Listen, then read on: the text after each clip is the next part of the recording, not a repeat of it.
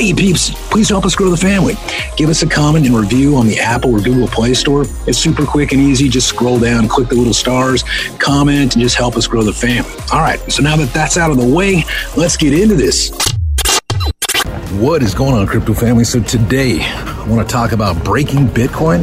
Let's start off talking about the developers, the people who actually work on Bitcoin. Do you know that they don't get paid to contribute and to work on the actual blockchain itself? Unless, of course, they got a big bag of it. Linux is very similar that it's open source, but big corporations pay the developers to further the code. So Bitcoin is open source, and in theory, anybody can contribute with the Bitcoin Improvement Protocol. But who's to say that we need it, want it? And who's to say that it's not going to have bugs? And I know, people say Bitcoin's open source, so everybody can check the code. But how many people do you know that can read C++ and check for errors in the code? How many people do you know can look through it and say, hey, what about this, guys? Can you imagine if we had another Bitcoin bug like we did in 2010, where there was 184 million, I think it was 184 million extra Bitcoin created. Thank God Satoshi caught it. But then again, in I think September of 2018, there was another inflation bug that was created and released into the wild. And if some, I guess, anonymous Bitcoin Cash developer didn't find it, then there could have been more than the 21 million Bitcoin introduced to the Bitcoin network. So as you can see, bugs happen. They've happened more than twice. Those are the two that I can recall as I'm walking up the steps. So what would a bug do to Bitcoin? What would happen if it was released? What would happen to the confidence of Bitcoin itself, or in Bitcoin itself? What would happen to the confidence of crypto? People in crypto in general, right? What would they think of it? And then who would enter the scene to come save the day? Yikes. So what would replace it? Would confidence be lost altogether? Would Satoshi's vision die right then and there? Or would something else enter the scene? Some kind of banker's coin, something that in God we trust, right? Another fiat, this time digital crypto replacement for Bitcoin. Would that enter the scene if Bitcoin was to have a fatal bug? Now look, we all know that tech has bugs, right? That's why we do bounties. That's why we're constantly maintaining things. But with Bitcoin, we can't afford bugs, right? Too many people count on it. And with no, I guess, real incentive other than philanthropy, or unless they got a big bag of Bitcoin, what's incentivizing these developers to maintain and update the Bitcoin blockchain, aside from philanthropy, right? Are we just sitting on a ticking time bomb waiting for the next bug to appear? Now let's talk about the core team of developers behind Bitcoin. They may be some of the smartest people in the world, and they are for coding, but they may not have our best interests in mind. What do I mean? What do I mean?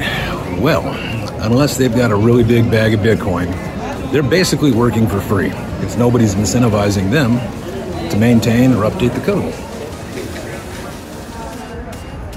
So the question you gotta ask yourself is, why would they want Bitcoin to be faster or cheaper when they're smart, right? They can create a second layer solution or something that would generate them income, because Bitcoin, maintaining the code, pushing updates, isn't doing it. But if they create a second layer solution that makes it fast, cheap, reliable, as a second layer solution, they can finally start to profit, finally start making money. They actually become a third party, putting themselves between the peers for peer-to-peer electronic digital cash. But now they're finally able to make money. So that's the question you gotta ask yourself. Why would they want to work on Bitcoin when they can create something separate and finally get paid? Fun fact, kids.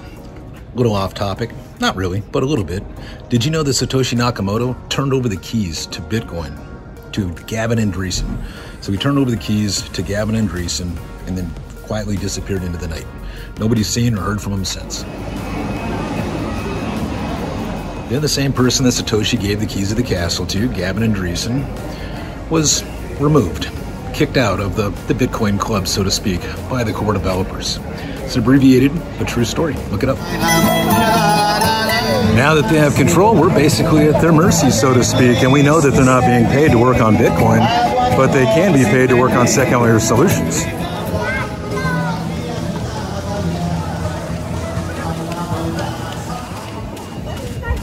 So when Satoshi said to create bigger blocks when the network needed it and technology improved to where it could happen, it didn't happen, did it? Nobody increased the block sizes of Bitcoin. Matter of fact, actually created a fork, a sect. Some went to Bitcoin Cash with bigger blocks, others stayed with Bitcoin. Guess what side Gavin Andresen's on? It's not Bitcoin.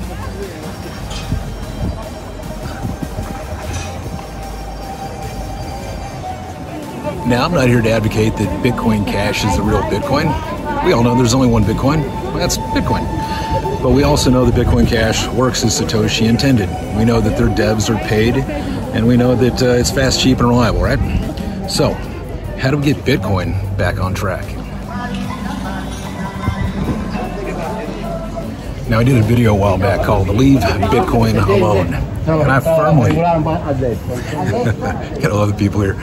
I firmly agree in everything I said there.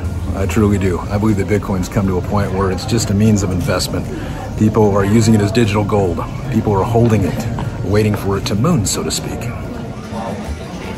Currently, Bitcoin is just too expensive to use as peer-to-peer digital cash. People are expecting it to moon, they're holding on to it, they consider it an investment.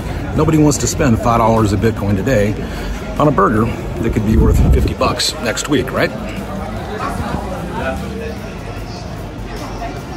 So, what do we do? Well, we can accept this, or we can urge them to increase the block sizes to make it fast and cheap. But then we have to worry about them pushing up a bug. And if they do that, that could kill everything that we've been working for here. Not to mention, who's really going to use it anyways, because they're all expecting it to moon. So most people would agree that Bitcoin's become digital gold. Nobody wants to spend it for burgers and bills. So what do we do then? We keep with the idea that Bitcoin will stable out after enough people embrace it, start using it, and then it'll somehow lose its volatility and people will be able to use it as stable tokens and stable coins? Is that what we do? But what happens to all the people, all the merchants along the way with all those violent price swings that had to budget their bills, budget payroll, pay their employees, all that kind of stuff? What happens to them along the way? And then, what about the investors? The people that are only in it for the volatile price swings?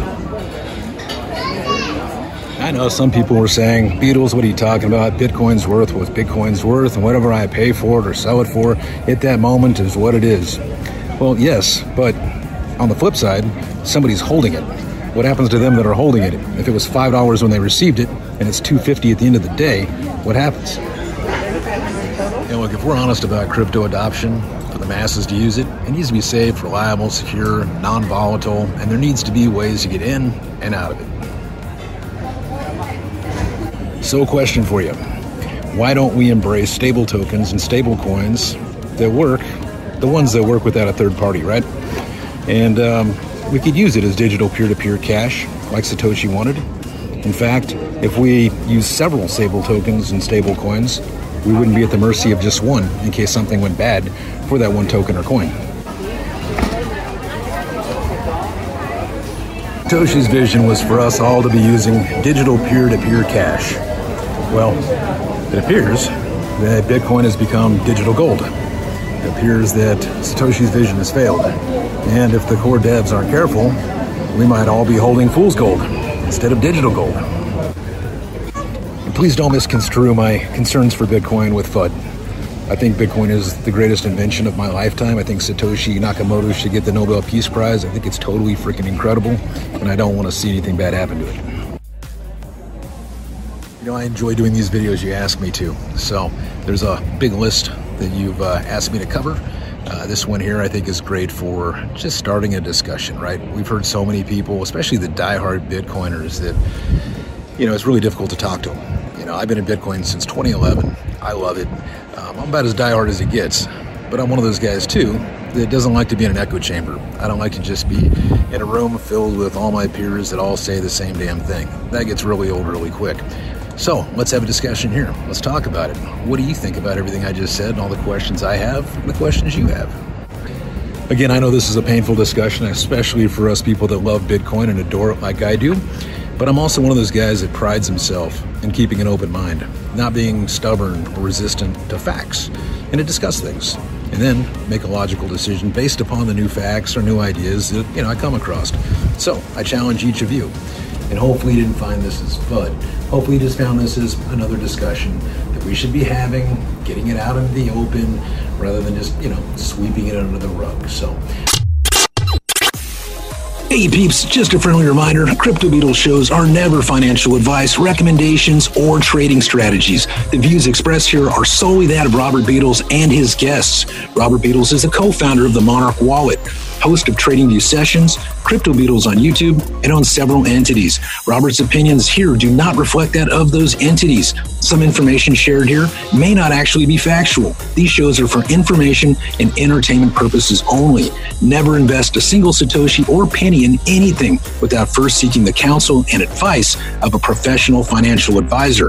Robert Beatles is not a financial expert or advisor. Investing in anything is super dangerous. You can lose all of your money, so always trade at your own risk. Please help us grow the family. Give us a comment and review on the Apple or Google Play Store. It's super quick and easy. Just scroll down, click the little stars, comment, and just help us grow the family. All right. God bless you. Love you. Until the next one. Talk to you soon.